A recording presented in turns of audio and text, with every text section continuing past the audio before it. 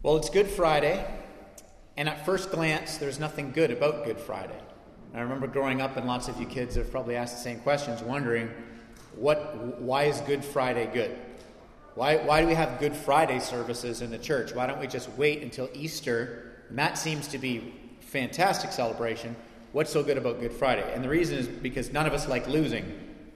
We don't like losing. The Jays started their season yesterday. They lost. That's no good. Stop laughing, Leafs fans. We don't like losing. We don't like being associated with losing. And when we look at the cross and we look at the crucifixion, the whole thing is losing. It's embarrassing. None of us like to be on losing teams. From the disciples' point of view, they were on the wrong side of history. They were losing. Today's text is going to be Matthew chapter 27. And just before we go there, we consider this, that it was such a picture of utter and dismal failure. It was just hard for the disciples, for anybody to grapple with what was happening, because as Jesus was hanging there on the cross, he looked like a failed Messiah. Everything looked, by all appearances, he was a massive hoax. And he essentially disappointed absolutely everyone. The Jews wanted political reform. They wanted the restoration of the Davidic kingdom. These are the things that they wanted. They were looking for deliverance from oppression. And so they were disappointed because Jesus didn't come and give them that. And the Greeks, they wanted epistemological revelation, and they wanted to understand truth, and they wanted to have a sense of understanding of the logic, the logos of the universe. And Jesus didn't give them that either, because he's a man, which is the most humiliating thing, and he's on a cross like a criminal. Every way you look at it, it was a massive letdown of epic proportions on the surface. In the words of Brooke Ventura, who is the editor for Modern Reformation magazine, she phrased the dilemma of Good Friday for the disciples like this: nobody wanted a God who became a man to save them from a threat they didn't understand and usher in a kingdom they couldn't see by dying a shameful death on a criminal's cross. Matthew chapter 27, starting in verse 32.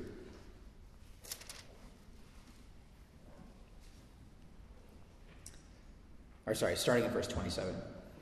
Then the soldiers of the governor went out and took Jesus to the governor's headquarters, and they gathered the whole battalion before him, and they stripped him, and they put a scarlet robe on him, and twisting together a crown of thorns, they put it on his head and a reed in his right hand, and kneeling before him, they mocked him, saying, "Hail, King of the Jews!"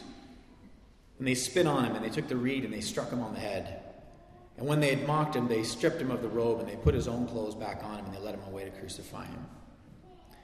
And as they went out, they found a man of Cyrene. Simon was his name. And they compelled him to carry Christ's cross.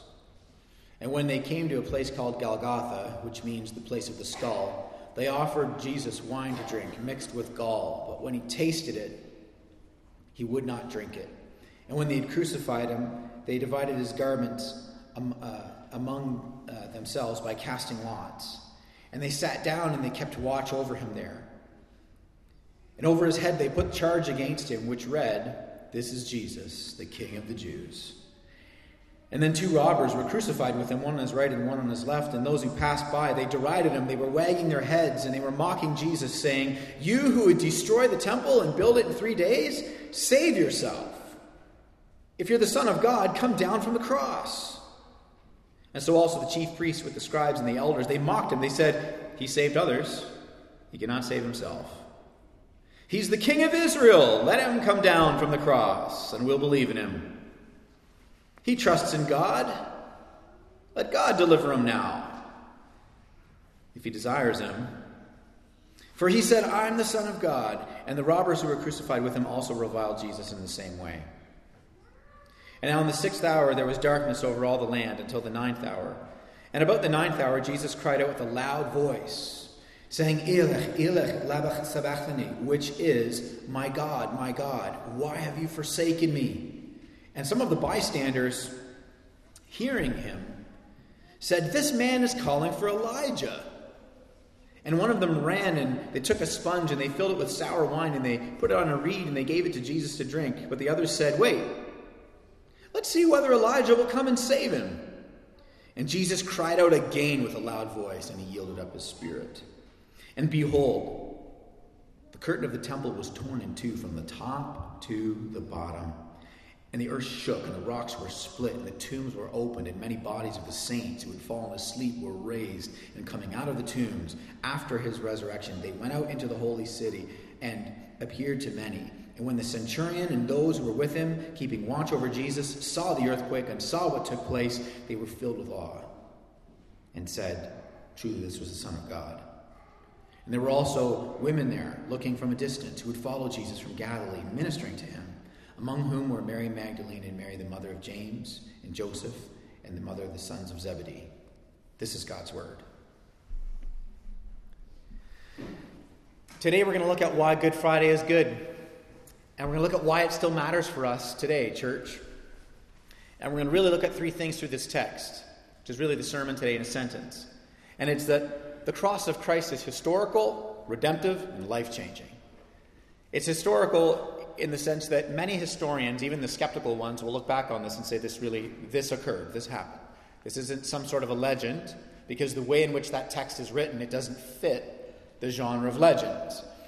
For example, it's got all of the signs. If you're a textual critic looking back on ancient literature, it's got all of the signs of an eyewitness account. It's very descriptive. There's a lot of detail. It gives little details that you don't find in ancient legendary literature. For example, it says, and there was a guy from Cyrene. They know the name of the place. His name was Simon. You can go and find him. You can check this out. Fact check. And he carried Christ's cross. And it goes on. It talks about how there were women there, which was an ancient no-no to even mention that. Because in the ancient world, women weren't given any dignity. And so to mention that there were women witnessing this would have actually done the opposite if you were trying to concoct some sort of a great legend. So there's all of these telltale signs throughout the text which gives us confidence. We look back and we say, our faith is not pinned on something that's just ideological. All of our faith and all of our hope is pinned on something that's historical. And this great picture of God writing himself into human history in a way that is just unfathomable. The other reason that historians agree that this occurred in history and that Jesus wasn't just some sort of a legend, and you can read outside of the Bible in like Roman antiquity, a writer named Flavius Josephus who's written about Jesus from kind of, his kind of point of view that he was a man from Nazareth that actually lived. But one of the reasons that they give this is just the huge factor of embarrassment and humiliation about the crucifixion. The reasons why all of us, and some of you kids, to say like, why is Good Friday good? I mean, people who look back on literature look at that and go, yeah, there's nothing good about this. And in the ancient world, when you were writing legends, if you were trying to concoct some sort of a new religion, and this guy, Jesus Christ, was going to be the founder of your new religion, you'd never write it this way. And so they all look back at this and said, no, this happened. These are eyewitness accounts. You've got Jesus shrieking from the cross. The Greek word for Jesus crying out could also be said he shrieked. He cracked. So a first century Greek person reading this text would have this image of this bleeding, shrieking, writhing man on a cross. I mean, everything about it is disgusting and horrifying, and none of it makes you say, I'm going to follow that guy. It's so embarrassing and it's so dismal. There's that whole portion in that text we read where they were saying, "Oh, he's calling out for Elijah." You remember that part? "Oh, he's calling out for Elijah." Why would they say that? Well, notice that the whole text was originally written in Greek. All of the New Testament was written in Greek, but that one line in all of your Bibles, if you read it, is still in Aramaic. Did you notice that? It's because it was such a shocking thing that the eyewitnesses wrote it down, and they actually, even though they were writing the New Testament in Greek, they left that one line in Aramaic. So historians will look back on details like this and go, boy, that's really pointing to something. So that line Jesus said, "Elech, Elech, lama sabachthani." The Elech is my God. Elech, my God. Elijah in Aramaic is Elchu. So Jesus is crying, "Elech, Elech." Elijah's name is Elchu. But he's hanging on the cross, and he's been beaten, and he's exasperated, and he's within an inch of his life. So many theologians will look back on that and say, why were they saying he was calling out for Elijah? It's because it probably sounded to the crowds like he was saying, Eli, Eli, as he's gasping for air on the cross. And like, oh, look at this false prophet. He's calling out for Elijah. Which makes it even more embarrassing. Because for those of you who are new to the scriptures, there is a story about Elijah where he's dealing with the false prophets of Baal. And the false prophets are saying Baal is the real God, and Elijah's saying no, he isn't. They say, well, we're going to call on our God, and Baal doesn't answer, so what do the false prophets do? They start cutting themselves, and they start writhing around, and they start crying out for Baal. So here you've got these false prophets in the Old Testament, bleeding, writhing around, calling out to their God, who's not answering them. And now you've got Jesus Christ on the cross, bleeding, writhing, crawling out to his God, who's not answering him. So like, oh, we've seen this before. Bloody false prophets. The whole thing is humiliating. It's an utter humiliation. And this is why we have great confidence in the way that this text is written. But this isn't some sort of a legend that we hope is true and we believe in. God wrote himself into human history. And it's powerful. It's astounding. It's amazing. There would be no other way for us to know God if he didn't write his way into human history. There's an author, famous author, many of you, Stephen King. He's got this Dark Tower series. It's like 8 books. And in book number 6, Stephen King writes himself into the narrative. And he starts introducing himself, Stephen King the author, to the other characters in this narrative. And one of the other characters in the narrative who discovers the author tries to kill him so that the story doesn't continue. That's pretty meta, right? I'm not saying that Stephen King was influenced by the scriptures in a direct way, but I'm just saying it's pretty meta to have an author write himself into the story so that the characters can actually know the author, because apart from that, they'd never know him. That's the crucifixion of Christ in 33 AD under Pontius Pilate. That's the God of the universe writing himself into human history so that we can have great confidence and great hope in why we believe in what we believe. But this cross is redemptive.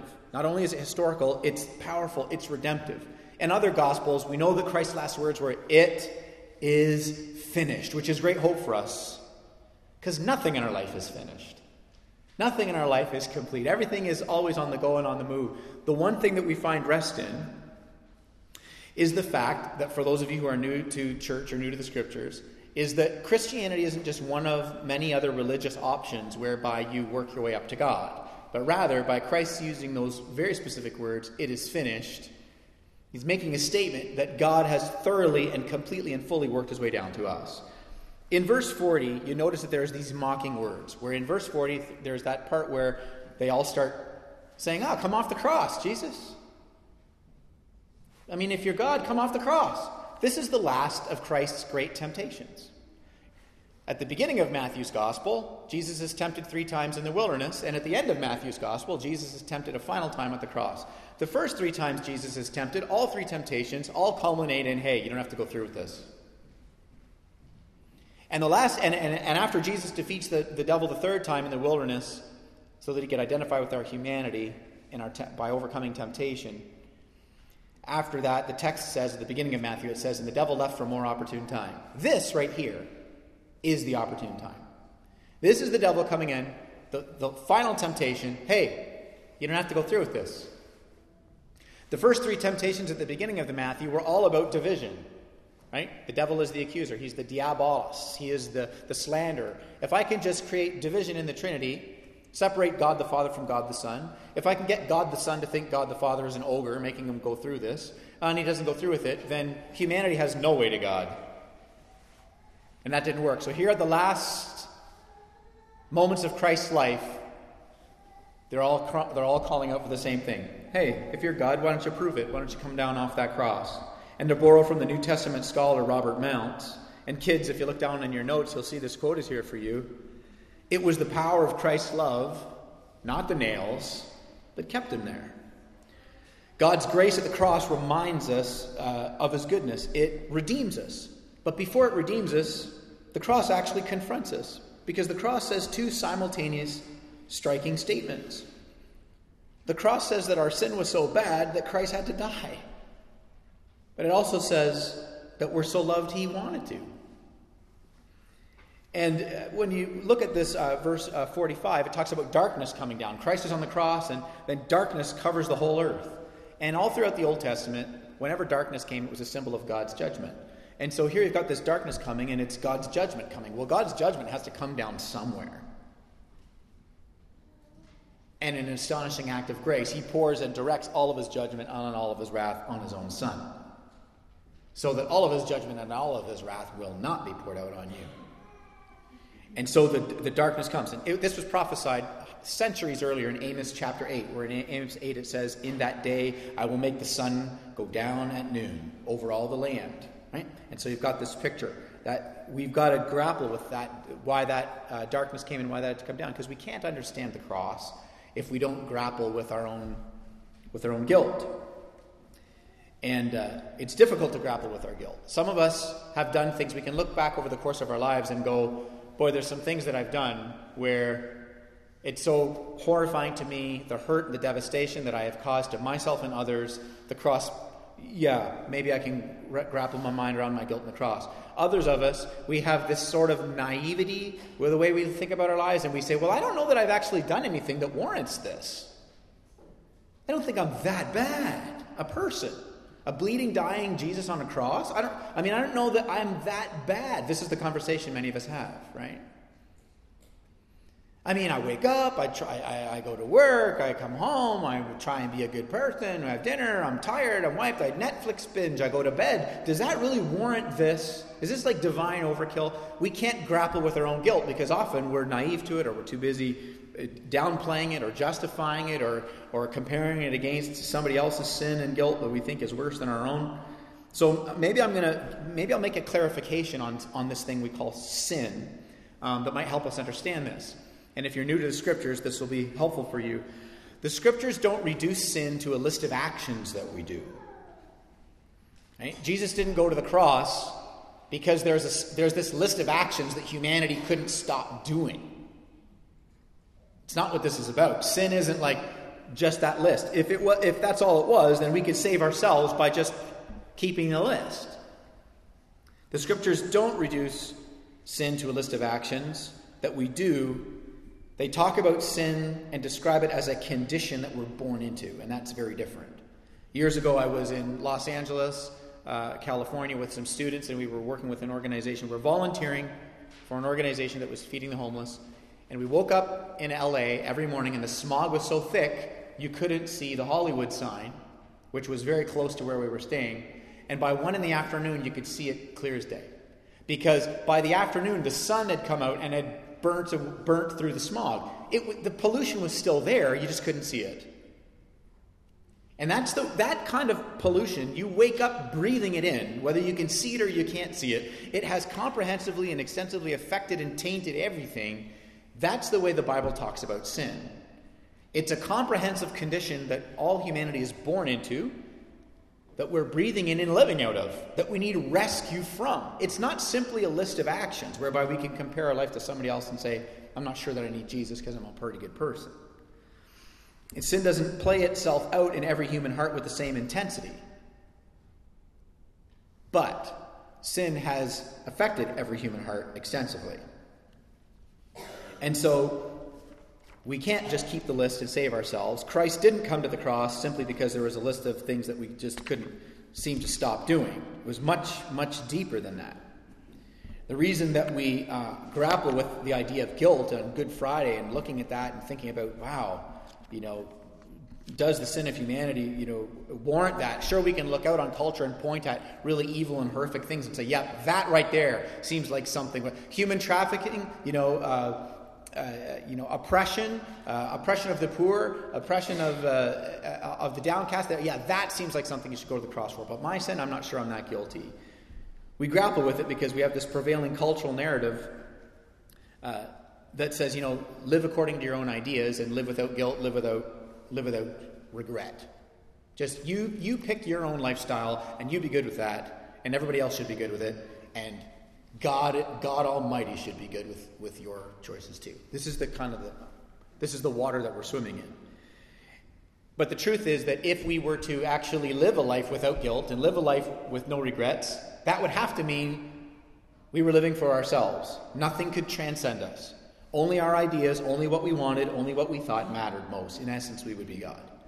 And you see, it's that guilt in many different forms that all of us are born guilty of and born into. Because the entirety of God's law can be summed up in this, and this is how Jesus summed it up. This is why Good Friday had to happen. The entirety of summary of God's law can be summed up in saying that we are to love God with all of our heart, our soul, our mind, our strength, and we're to love our neighbor as much as we love ourselves. And there's nobody in this room, starting with this guy, that's actually doing that. I don't love God with all my heart, my soul, my mind, my strength, perfectly, perpetually, every day. I do, and then I don't. I trust him, but then I don't. I turn to him in prayer, and then I don't. I go to him to find comfort, and then I don't. And I don't love all of you as much as I love myself. I know that makes me a lousy pastor. Sorry you're stuck with this one. Well, I guess you're not stuck. I mean, it's a free world. You can go somewhere else. But I mean, I don't. I care about you and your needs more than mine, and then I don't. I'm willing to sacrifice my time for my neighbor and give of my resources or my calendar, but then I'm not. And that's all of us. According to God's standard of good, none of us are good. Problem is we compare ourselves with the Delorex of society and say we're pretty good. But that's not the standard. So the cross is redemptive because it simultaneously tells us we're worse than we thought. Because God had to come and die. But then it turns around and the cross tells us that we're more loved than we thought. Because he was willing to. And so this cross of Jesus Christ is absolutely life-changing. In verse 46, when Jesus cries out, my God, I want to emphasize the my for a minute. My God. He's not crying, my head, my hands, my side, my friends, my kingdom. He's crying, my God. It's covenant language. If you study the Old Testament, or for those of you who are new to the Scriptures, okay, my God is covenant language. In Exodus 6, God says, I will be your God and you will be my people. The my is this glorious and beautiful covenant language. It's this deep, intimate language. It's not there's a God, it's my God. And so when Jesus cries out, my God, this is like this intimate pain that's being conveyed here. We're seeing when Jesus says, my God, it's the infinity of his suffering, a gut-wrenching loss of love. When you think about the ultimate pain in human experience, the ultimate pain in any of your lives, the ultimate pain in my life, it's losing someone we love. Whether it's a severed friendship, or a severed family relationship, or a romance that dissolves, or a marriage that ends in divorce, or a relationship that ends because our common enemy took it away, our common enemy being death itself. That's the greatest pain in the human experience, is that loss of love. And so, kids, if you look down at your notes, you'll see that I've got something here I want you to see, and it's that all suffering and all pain in human experience, it exists because of sin. Death itself exists because of sin. This cross of Christ is historical, redemptive, and life-changing because in it, Jesus Christ is paying the price to deal with our biggest problem, which is sin and death. And he's going to hell to do it. He is crying out, my God. He is experiencing the ultimate intimacy loss of his Father. He's going through hell for you. He's being forsaken by his Father. He's being forsaken by the one who loves him, who must turn from him as he takes on the sin of the world. He's doing it for you.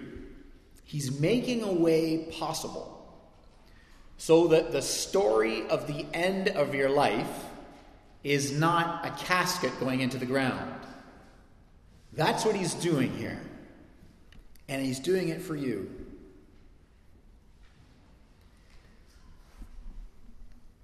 And so at the cross we see this. Jesus is crying out from hell's heart, my God, which is his way of saying, I love you still. He's being abandoned. He's being rejected. He's being forsaken. And in the midst of his abandonment, by his Father, he's saying, I still love you, Father. Even in this. Now, contrary to radically poor theology that looks at this like divine child abuse, it's the furthest thing from it. God is not some ogre. It was the love of the Father that compelled the Son to raise his hand and willingly do this. It was the Father's love that motivated it. And Jesus demonstrates this incredible, otherworldly, perfect love and perfect trust in Christ. You and I can't give that. You and I can't have that. You and I don't do that. When God lets us down, in our point of view, we've been let down by God in some sort of a way. Very rarely in the midst of our pain and our letdown and what's God doing and we don't understand, very rarely in those moments do we look to the sky and say, my God, I love you still. We say, God, what are you doing? God, I don't understand. God, if you're real, you'll do this. God, I'm not sure I can trust you if by next Thursday at 5 you don't do this thing. Most people who are so angry at God and angry that he exists are doing so on a backdrop of radical disappointment that God didn't somehow do something in their life that they thought that he would do, which in no way disproves God's existence. If anything, the only thing it proves is that God doesn't answer to us. And so we can't give this kind of love and loyalty to God. And there's Jesus giving it for us. And then he gives that perfect record of perfect trust and perfect love to you, to justify you. So that when God looks at you, he says, not guilty. And friends, you are so guilty. I'm so guilty. By God's standard of loving our neighbors and loving him, I'm guilty. We're all guilty. But God looks at us, he says, not guilty. Because Jesus Christ took this perfect record of trust, and my God, that beautiful covenant language, and he gives his perfect record to us. And we rest in that, and we rest in that justification. And kids, you look down at your notes, I put a thing there. What does it mean to be justified? And I kind of explain that there for you. And you'll remember from Redeemer Kids that Susan and the teachers often talk about it like this. Justified means it's justified, never sinned, and it's justified, always obeyed. That's an easy way to remember it.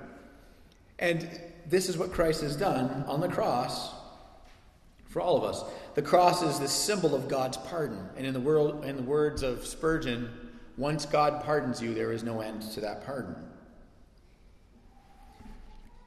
And so this is the glorious work of his grace and his picture, which is on this picture of his grace, which is on display.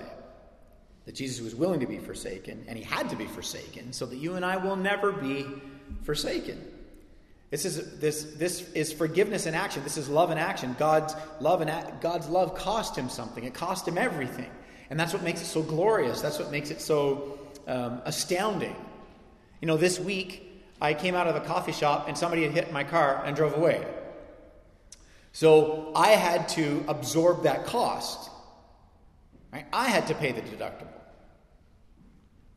Now let's say I walked out while they were doing it. Bang! They hit my car. And because I'm a very holy and sanctified pastor, as you all know, rich with patience, my instinctive reaction would be to forgive them, obviously, right? I would obviously do that. Kids, this is sarcasm, in case you haven't. Anyways, let's say I walked out and bang, and they go, oh my goodness, oh, I'm so sorry. And I say, I forgive you, you can go. That'd be quite a picture. But bang, they hit it, and they look at me and they go, I'm not even sorry that I did that. And I say, okay, I forgive you, you're free to go. Or, third scenario, which is more scriptural, bang, they drive away, they have no clue of their infraction. They have just blissfully and ignorantly sinned against me, which is all of us. That's the condition we're born into, the offense to God. Even if I forgive them, who's going to absorb the cost? You see, Good Friday is good because Jesus Christ absorbed the cost. Forgiveness is only forgiveness if someone absorbs the cost. and Jesus absorbed the entire cost. The reason we talk about sin, the reason we talk about death, the reason we talk about eternity and heaven and hell and these things, and the reason I don't omit those things, the reason why I don't say, it's Good Friday and it's kind of dark, so let's just talk about love and grace and not talk about sin and death, is because if I omit sin and death, I've omitted the very action that warranted God's love. If you say you love somebody and you're willing to sacrifice nothing, you don't love them. You're being sentimental. That's not love, that's sentimentality. And if somebody says they love you, I love you, but they can't bend their schedule for you, that doesn't change you, that doesn't move you, that doesn't minister to you, that does nothing for you. If somebody says, I love you so much, it might flatter you, but that's as far as it goes. God is not a God who flatters us with sentimentality. So while I recognize that there's lots of books available written by ill-informed guys in pulpits who don't want to talk about sin anymore in 2018, so they do away with it. Like, hey, grace means sin doesn't matter anymore, and that's not Christian faith. Hey, there's no heaven, or there's no hell in the end. It's all what they've erased the cross. We don't make God less loving by talking about sin and death and heaven and hell. We showcase that he's more loving because he sacrificed everything for us. The cross is his sacrifice on display. That it is finished. That's why that veil tore from the top to the bottom in the text that we read. That's the direction of God's grace. It is from the top to the bottom. We don't have a God who says he loves us but takes no action. No, God's love takes action. If you want to know what God is like, you look at Jesus. And if you want to know how God feels about you, you look at the cross. The circumstances of your life, the circumstances of your relationships, of your employment, of your life on campus, of what's going on in your body, those circumstances are not a commentary on how God feels about you. The cross is the commentary on how God feels about you. And it says that you're loved. We all have a common problem, and it's called sin. And we all have a common enemy, and it's called death. And the cross is God's gracious solution for both. To borrow from Samuel Grandy, the late hymn writer, I hear the accuser roar of sins that I have done. I know them well and thousands more. My God, he findeth none. Jesus Christ was righteous in his nature, and he declares you and I righteous by grace. And unlike every other ruler, king, lord, and political leader in human history who established their kingdom by taking power, Jesus established his kingdom by laying down power. Not by killing, by dying. Not by shedding the blood of his enemies, but by shedding his own blood for the forgiveness of his enemies. This is our Jesus. At the cross, Jesus Christ triumphed through weakness so that you and I find salvation by confessing our weakness. The disciples watched this crucifixion from afar because from their point of view, the crucifixion of Jesus was an epic representation of failure, disappointment, and the worst possible scenario. But God, in his infinite wisdom and grace, provided an epic display of mercy and justice, and he made the cross the best possible scenario. The cross was a political statement by Rome to proclaim that Caesar was Lord. And in a shocking turn of events, the cross is now an eternal symbol by God that Jesus Christ is Lord. And what could Jesus, the one through whom the universe was created and the one through whom he holds the world together with the word of his power, possibly have to gain on Good Friday? You. Let's pray.